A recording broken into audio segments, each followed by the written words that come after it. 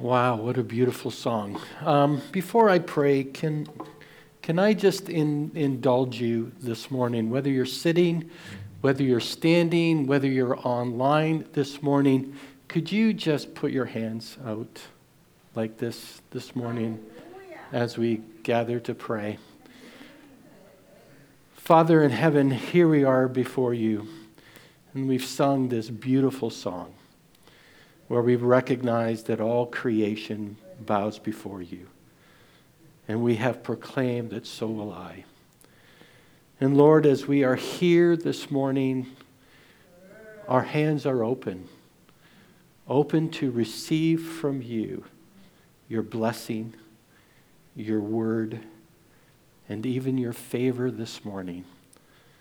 So Lord, as we humbly gather together, in person and online, we ask that you would pour out your love through your Spirit this morning and remind us of the great truths of the gospel and of the work and the person of Jesus Christ. May he be honored and glorified this day. We long to sense your blessing in our lives. In Jesus' name, amen. Thank you very much. Have a seat. Nice to have you here this morning.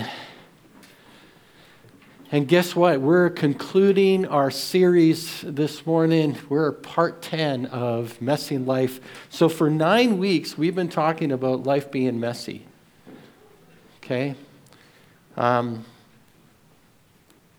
Now, if you've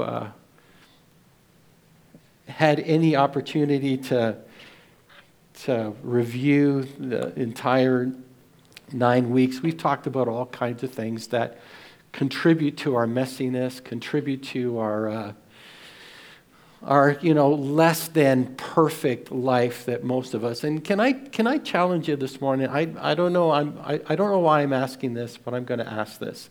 If there was any part of this service, of this series, that was meaningful to you, could you just email me and say, what is it about this series that really touched you? If you're online, I would love for you to do that online, and I could read those afterwards. I don't know about you, but this has just been a beautiful reminder of what it means to be human. Can we talk about what it means to be human? None of us here are perfect. Amen? You know, life is messy in one way or another. Amen? And we have a God who still works in the midst of the mess. Amen? And isn't that the most hopeful message that we can have today? That in the middle of all this mess, God is still there. God is still working. That there's something going on. That we're not left, that the mess has to define us. How many people do you know where the mess of their lives is actually what defines them? And isn't that sad? Isn't that tragic when there is someone that takes that mess and weaves a beautiful life out of it, and weaves, a life of grace, and a life of purpose, and a life of hope, and a life of meaning in the midst of that mess. And often it's the mess of our lives that God uses to touch another life. And unfortunately, we treat the mess as something that we need to walk, it's about control, right? It's all about control. When life gets messy, we feel like we're out of control. But let's just say, if you think you're in control of your life, again, I'm sorry, right? I'm really sorry. We need to talk. We need to have a long conversation. If you think for a second you're in control of things.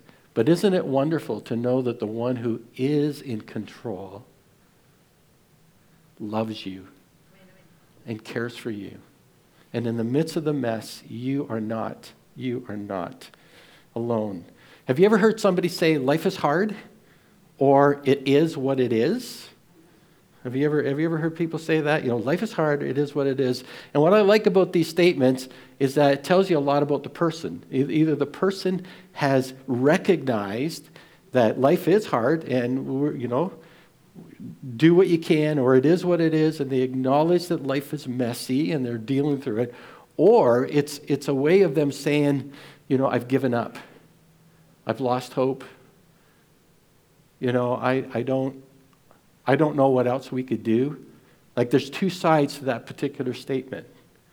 And for those people that have given up, hopefully what we talk about today is going to turn the tide for people who have given up.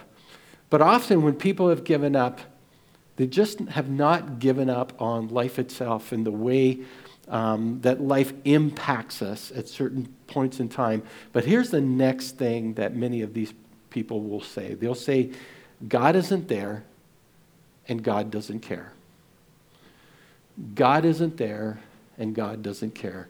That's what happens when life gets messy. Sometimes we kind of stand back and the problems are coming and the difficulties are impacting us in really negative ways. And there's times that we can kind of say to ourselves, why me? Why is it happening now? Timing couldn't be worse. It's just like, they tell me that when you get lemons, you should make what? Lemonade. We've all heard those, adages. And yet, it's so hard when you don't have anything to make the lemonade with.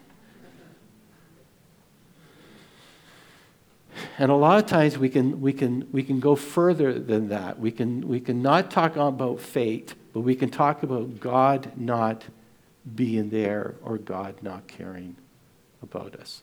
If you're a believer here this morning, I may be wrong, but even if you're a believer here this morning, there's a time in your life where you wondered if God was even there. There was a time in your life when you felt that God was judging you or doing something in your life that was hard, and you feel like you were abandoned by God. Well, today I'm going to kind of round up this particular series with a story that, when I first thought about it, I thought this is kind of an unusual story to end with this particular series on. But the more I thought about it, the more I prayed about it, the more I sensed that this story hopefully is an appropriate story, especially in the season of life that many of us are experiencing. And it comes out of Luke's gospel, out of chapter 4. And it's Jesus going back to his hometown of Nazareth. And Luke is recounting this story, and I just want to read what Luke writes. And we're going to unpack it a little bit as we go. When Jesus came to the village of Nazareth, his boyhood home, he went as usual to the synagogue on the Sabbath and stood up to read the scriptures. The scroll of Isaiah, the prophet, was handed to him. He unrolled the scroll and he found the place where this was written. Now, I just want to stop right there. Now, many of us, if you even have an iPad, a phone, you have your Bible, or if you have a hard copy of a Bible, you have chapter, verses, you have titles, you have all kinds of stuff.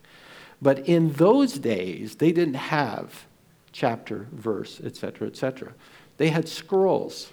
And the scroll was one of Isaiah, one of Genesis, one of the prophet, all of these different scrolls that they would hand over.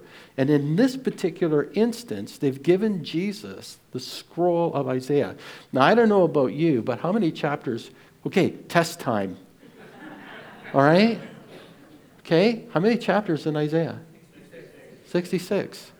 And do you know, in that particular day and age, there was no vowels. It was all consonants. And the consonants were one continuous line.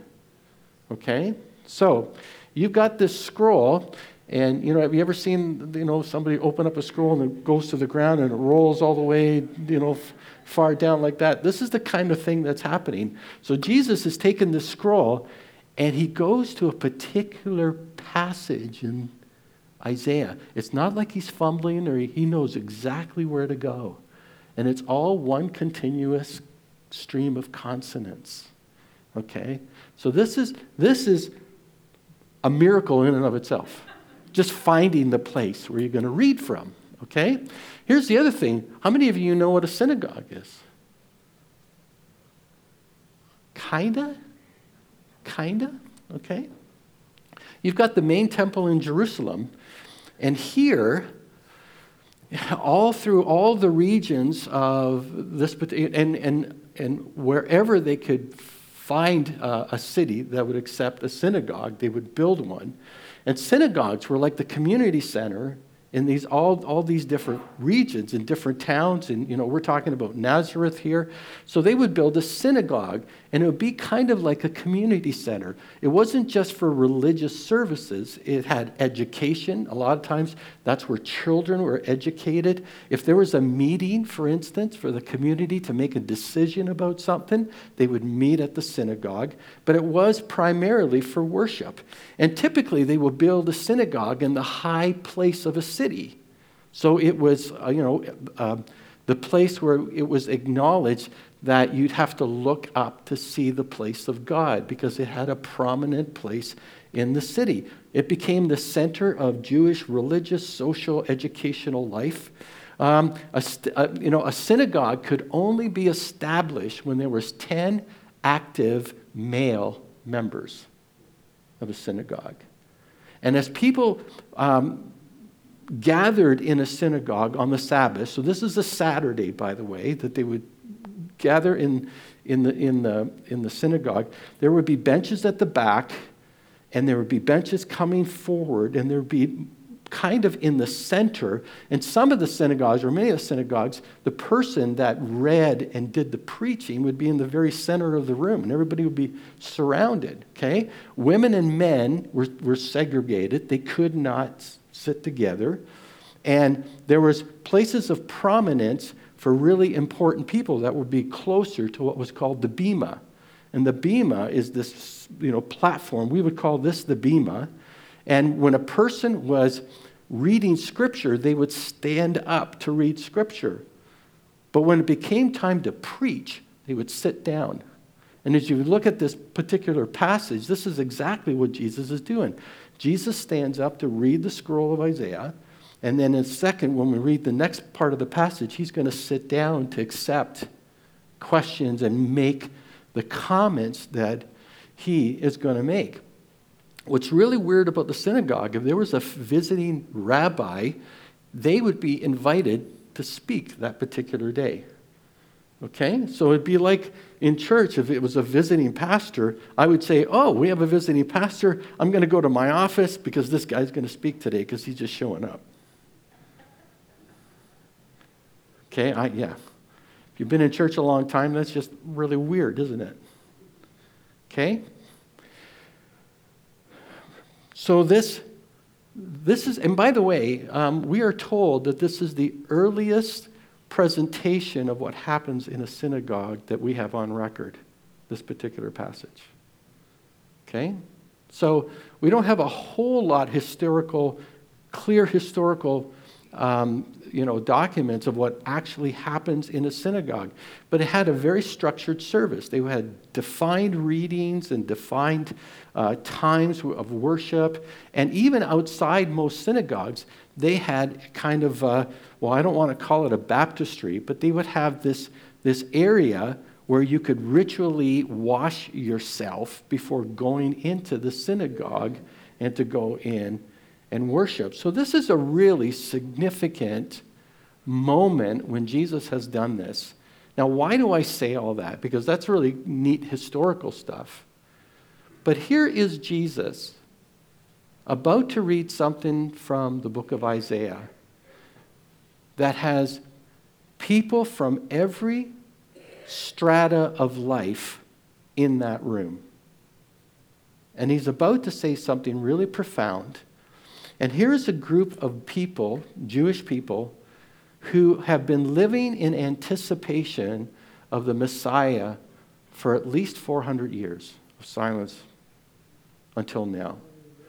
Waiting for the Messiah and the hope of Israel to come. Waiting for the person who is going to fulfill the plans and the purposes of God for his people. And they have been waiting with great anticipation. And they would gather in these synagogues on a weekly basis, hearing the word of God, hoping for that future to materialize, and in many ways wondering if God would ever do something in their midst. And Jesus shows up on this particular day, and he takes the scroll of Isaiah, opens it up, basically chapter 61, and he reads this.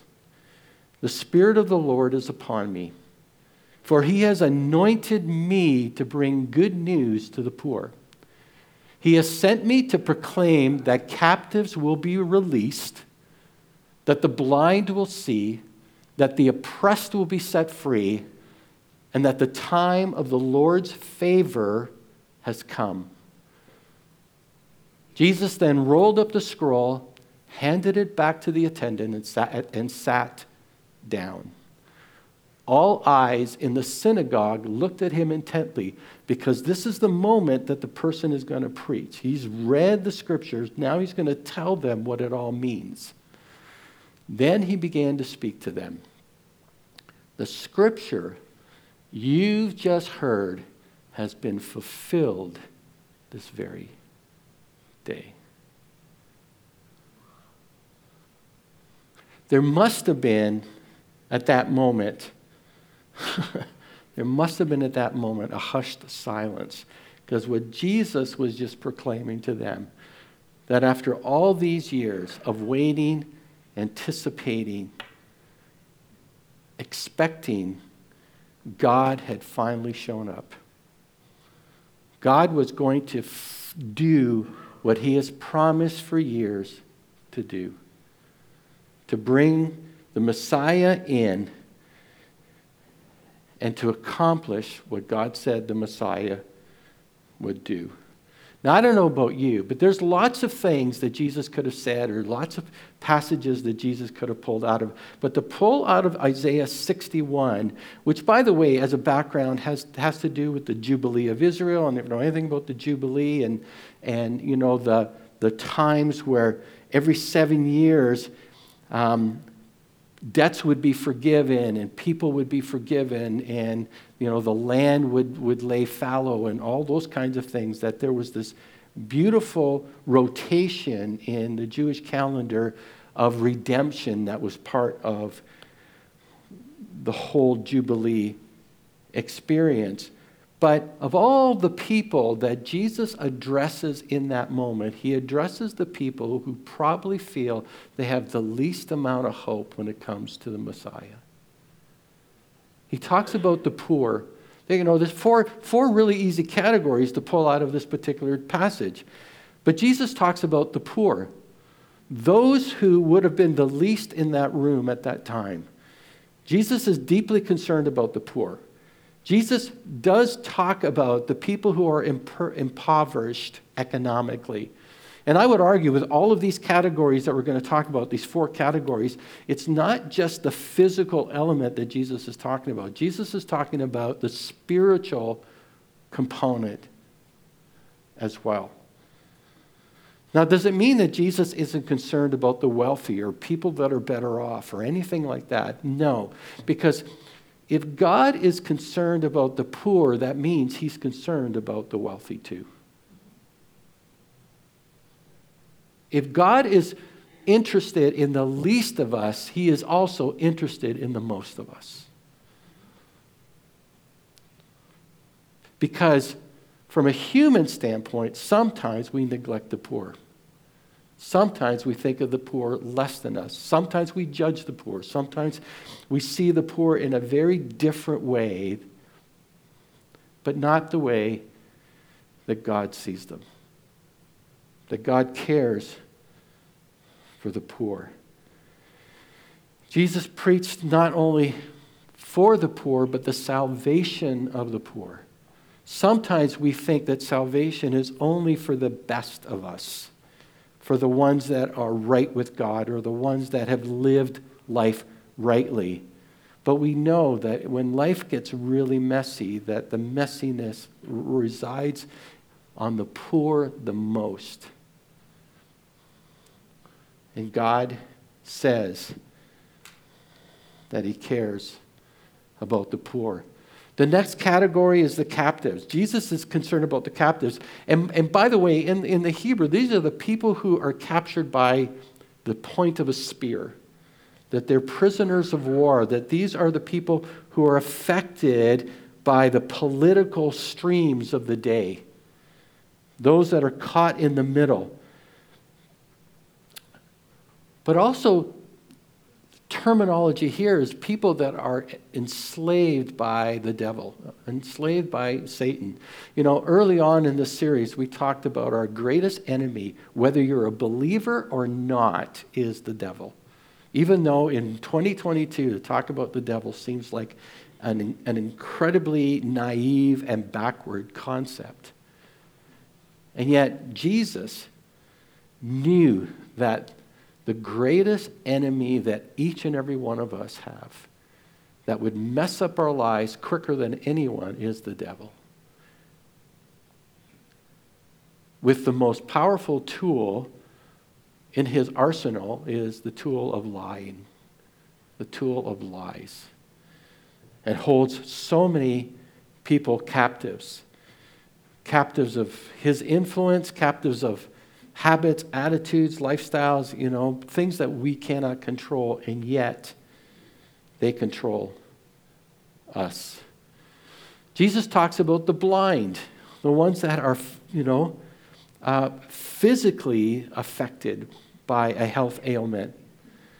But we can't overlook the spiritually blind. The spiritually blind are another category that Jesus would have alluded to when he talked about these. You cannot overlook the spiritually blind. They have no idea of spiritual truth, and the eyes of their souls cannot see. Because we live in a world that if I can't touch it, if I can't taste it, if I can't see it, if I can't smell it, it doesn't exist. Okay? By the way, it always bothered me that, if you're a Christian, you believe in God and all this kind of stuff, that people often treat you like you got a closed mind. You ever worried about, why is it if you believe in the spiritual world that we're the ones that got closed mind? Have you ever wondered about that? I would have thought, aren't we the ones with the open mind?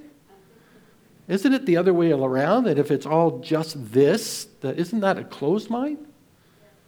Okay, maybe I'm wrong. I don't know. But I just found that crazy. Can I say crazy up from the pulpit? Can I say? Okay, I say crazy. All right? But open to the spiritual reality that exists. The fourth category that Jesus talks about is the oppressed. And older versions have the terminology of downtrodden. Jesus is concerned about the downtrodden, the ones who have been bruised by life. The Greek word that's used here is to break into pieces. The people that have been broken by life to such a degree that their life is in shatters. Heart is broken. They feel like they're in pieces. They don't feel whole again. They don't feel, that's why Jewish people would say shalom, because if you're broken into pieces, if I say shalom and want to bless you with shalom, that's the hope that you will be whole again, that you will be one again, that you will feel the integrity of life again. The bruising, can happen in body and spirit, that many of us are broken spiritually and crushed physically. And Jesus is concerned for the downtrodden. Now, I don't know about you, but just to pull out these categories in the way that Jesus did in that particular reading in the synagogue, would have said to everybody in that room, no matter who you are, no matter what life is thrown at you, no matter what category of social structure or social strata you belong in, God still cares for you. God has a plan and a purpose for you. That God's grace is still available to you. People may look at you and say, oh, there's the poor. People may look at you and say, there's the oppressed, there's the downtrodden, there's the captives. But despite all of that, despite the mess, God's favor is available. Now, that's how that passage ends, that God's favor is now upon you. Now, that's very, very significant because we don't talk about God's favor very much anymore in modern church culture. We talk about God's blessing. We talk about, God touching our lives or anything like that. But do you realize that in the midst of the mess, God's favor to you is still available? And the word for favor in Greek is actually the word accepted, acceptable, which is a really important distinction to make. Because anybody in that room, anybody in this room that falls in any one of those categories, and even beyond, feel that life is such a mess, God doesn't care anymore. And yet Jesus is reminding everyone in those categories, all the extremes and everything that life's messiness, is that you are acceptable and accepted by God. That God still loves you. That there is good news for the mess that you find yourself in. And that this is for all people. That everyone sitting in that room would have heard that the favor of the Lord is now upon them. See, it's not just the fact that the Messiah has been sent into the world and he's going to make a difference.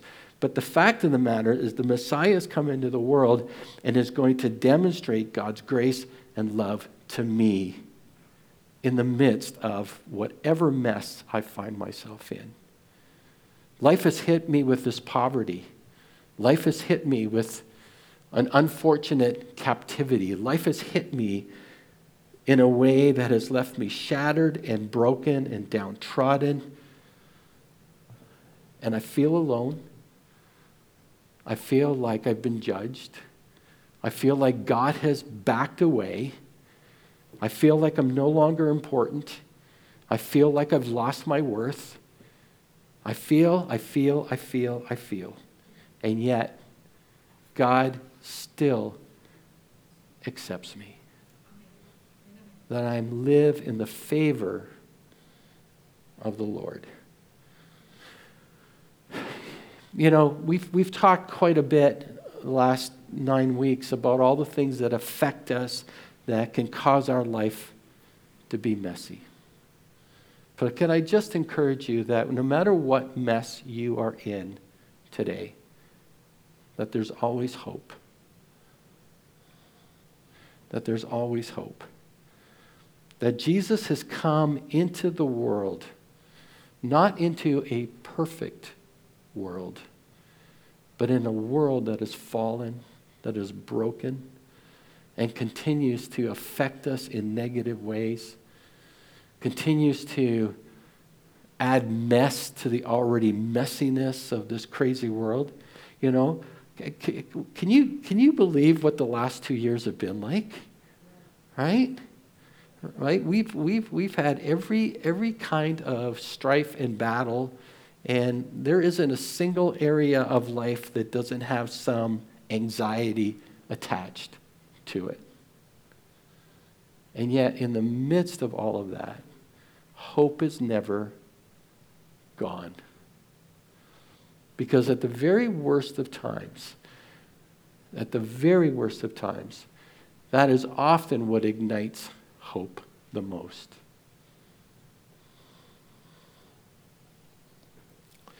As we close this morning, I want to remind you of the theme verse that we use for this particular series. It comes out of Philippians 1:6.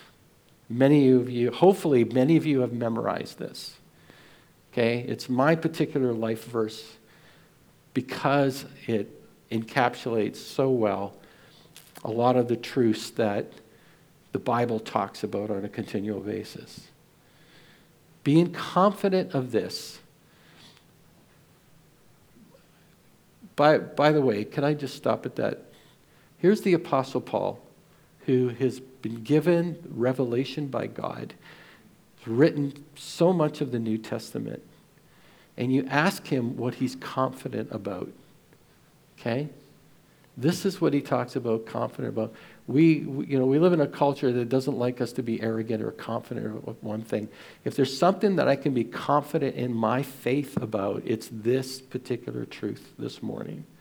The Apostle Paul says, being confident of this, that he who began a good work in you will carry it on to completion until the day of Christ Jesus. Whatever mess you're experiencing this morning, just know that God is doing a work in you even now, that is a good work in you. Do you trust him to do that work to his glory and to your benefit? Messy life. Welcome to humanity.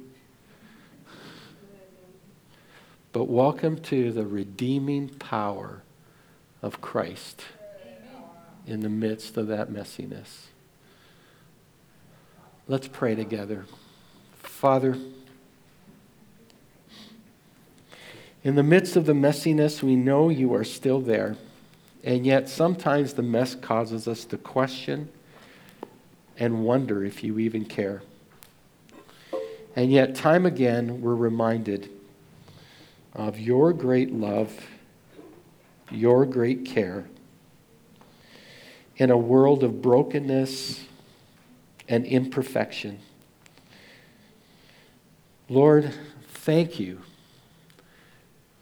that despite the mess, we are still accepted in you. And Father, we pray that as we have gone through this series, that you will remind us again of your deep love for us. Thank you that our mess can be redeemed. Thank you that our mess doesn't destroy the power of hope, nor does it destroy the work of Christ in our life. So, Lord, we thank you for this series. We thank you for each one that's participated in it. And we pray, Lord, that we would continue to live out Philippians 1:6, recognizing that you are doing a good work in us until the day that Christ returns. In his name, amen.